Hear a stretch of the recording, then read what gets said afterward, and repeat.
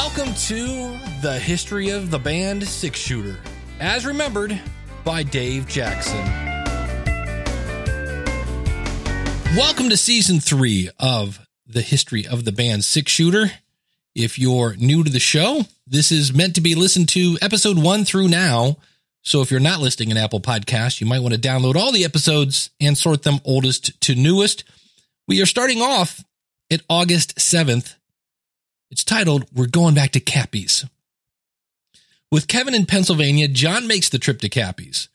There's plenty of good news. In talking with John, Chuck, the bar owner, says, hey, people are talking about our appearance. And consequently, Chuck has asked us to return September 6th and 7th with a raise in pay of $300. That's right, $700 for the weekend. Chuck also wants to hold a dance for teens on a Sunday night sometime this month. Yeah, things are definitely looking up. Now, this is for an undisclosed amount, but things are definitely looking up.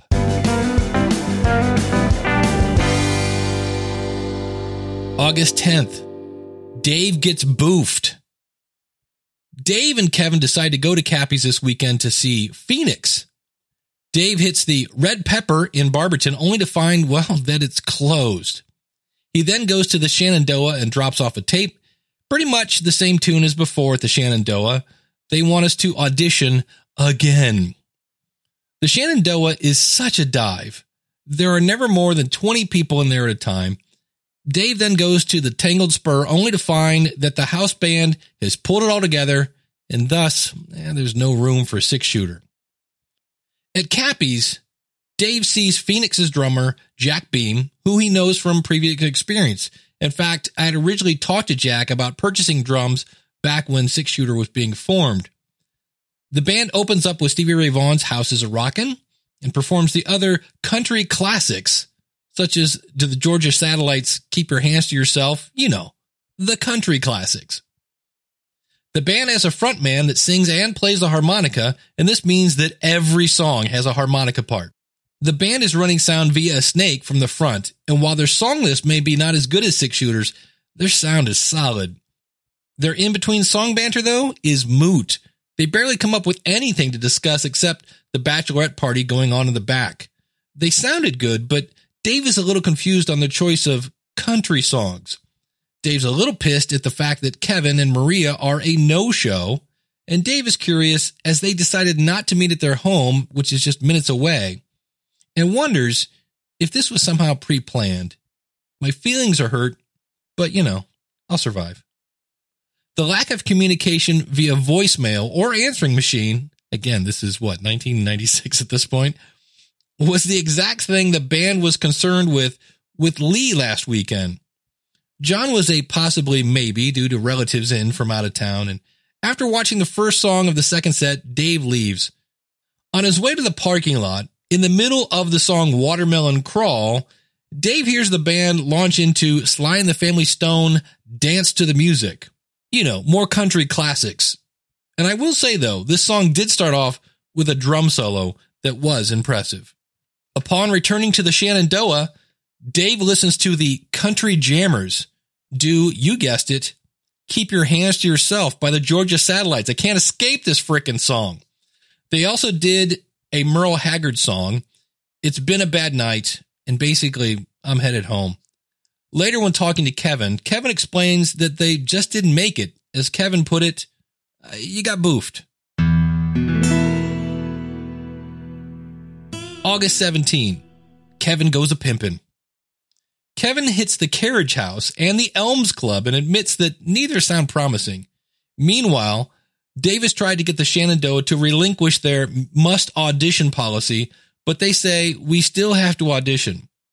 I think John summed it up best when he sarcastically said, "We're not playing the Shenandoah. Boo-hoo. Wah. Wah.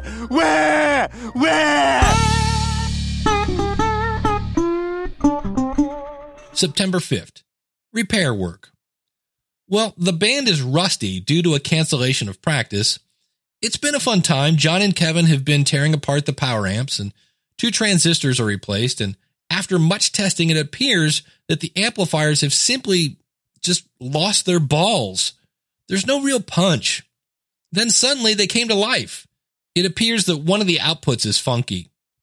Unfortunately, John and Kevin are up late most of the week.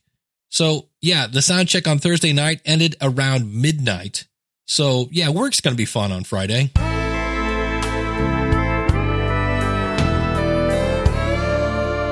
September 6th through the 7th. Back at Cappy's.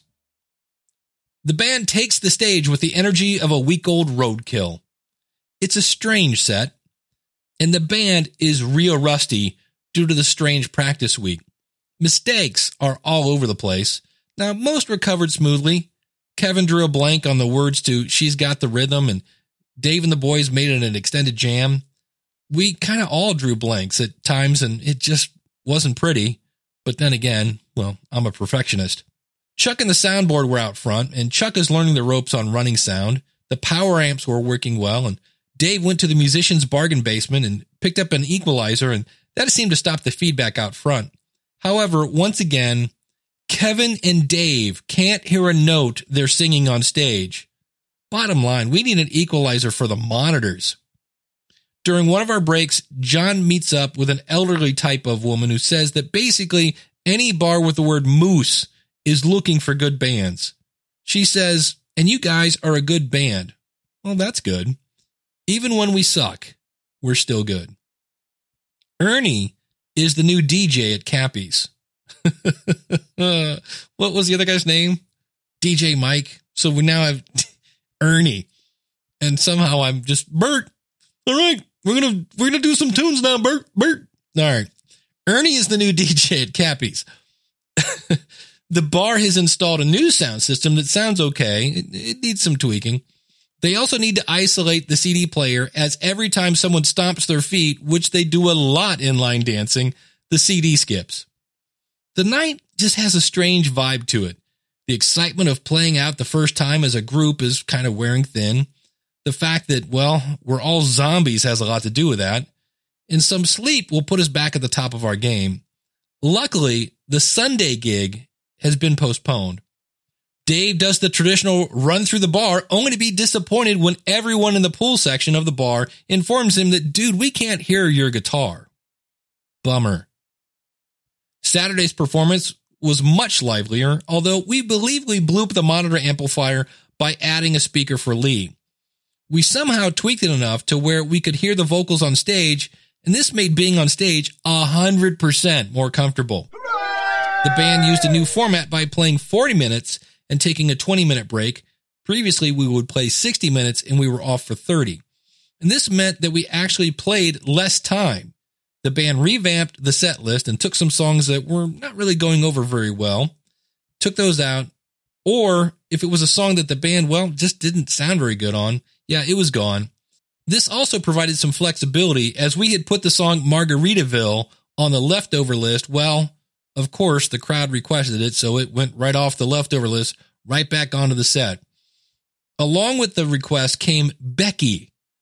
Becky came on stage to sing with the band. Unfortunately, it turns out that Becky is a wench from Chuck's past. The band hashed out some basic chords to Happy Birthday and countrified it, shall we say.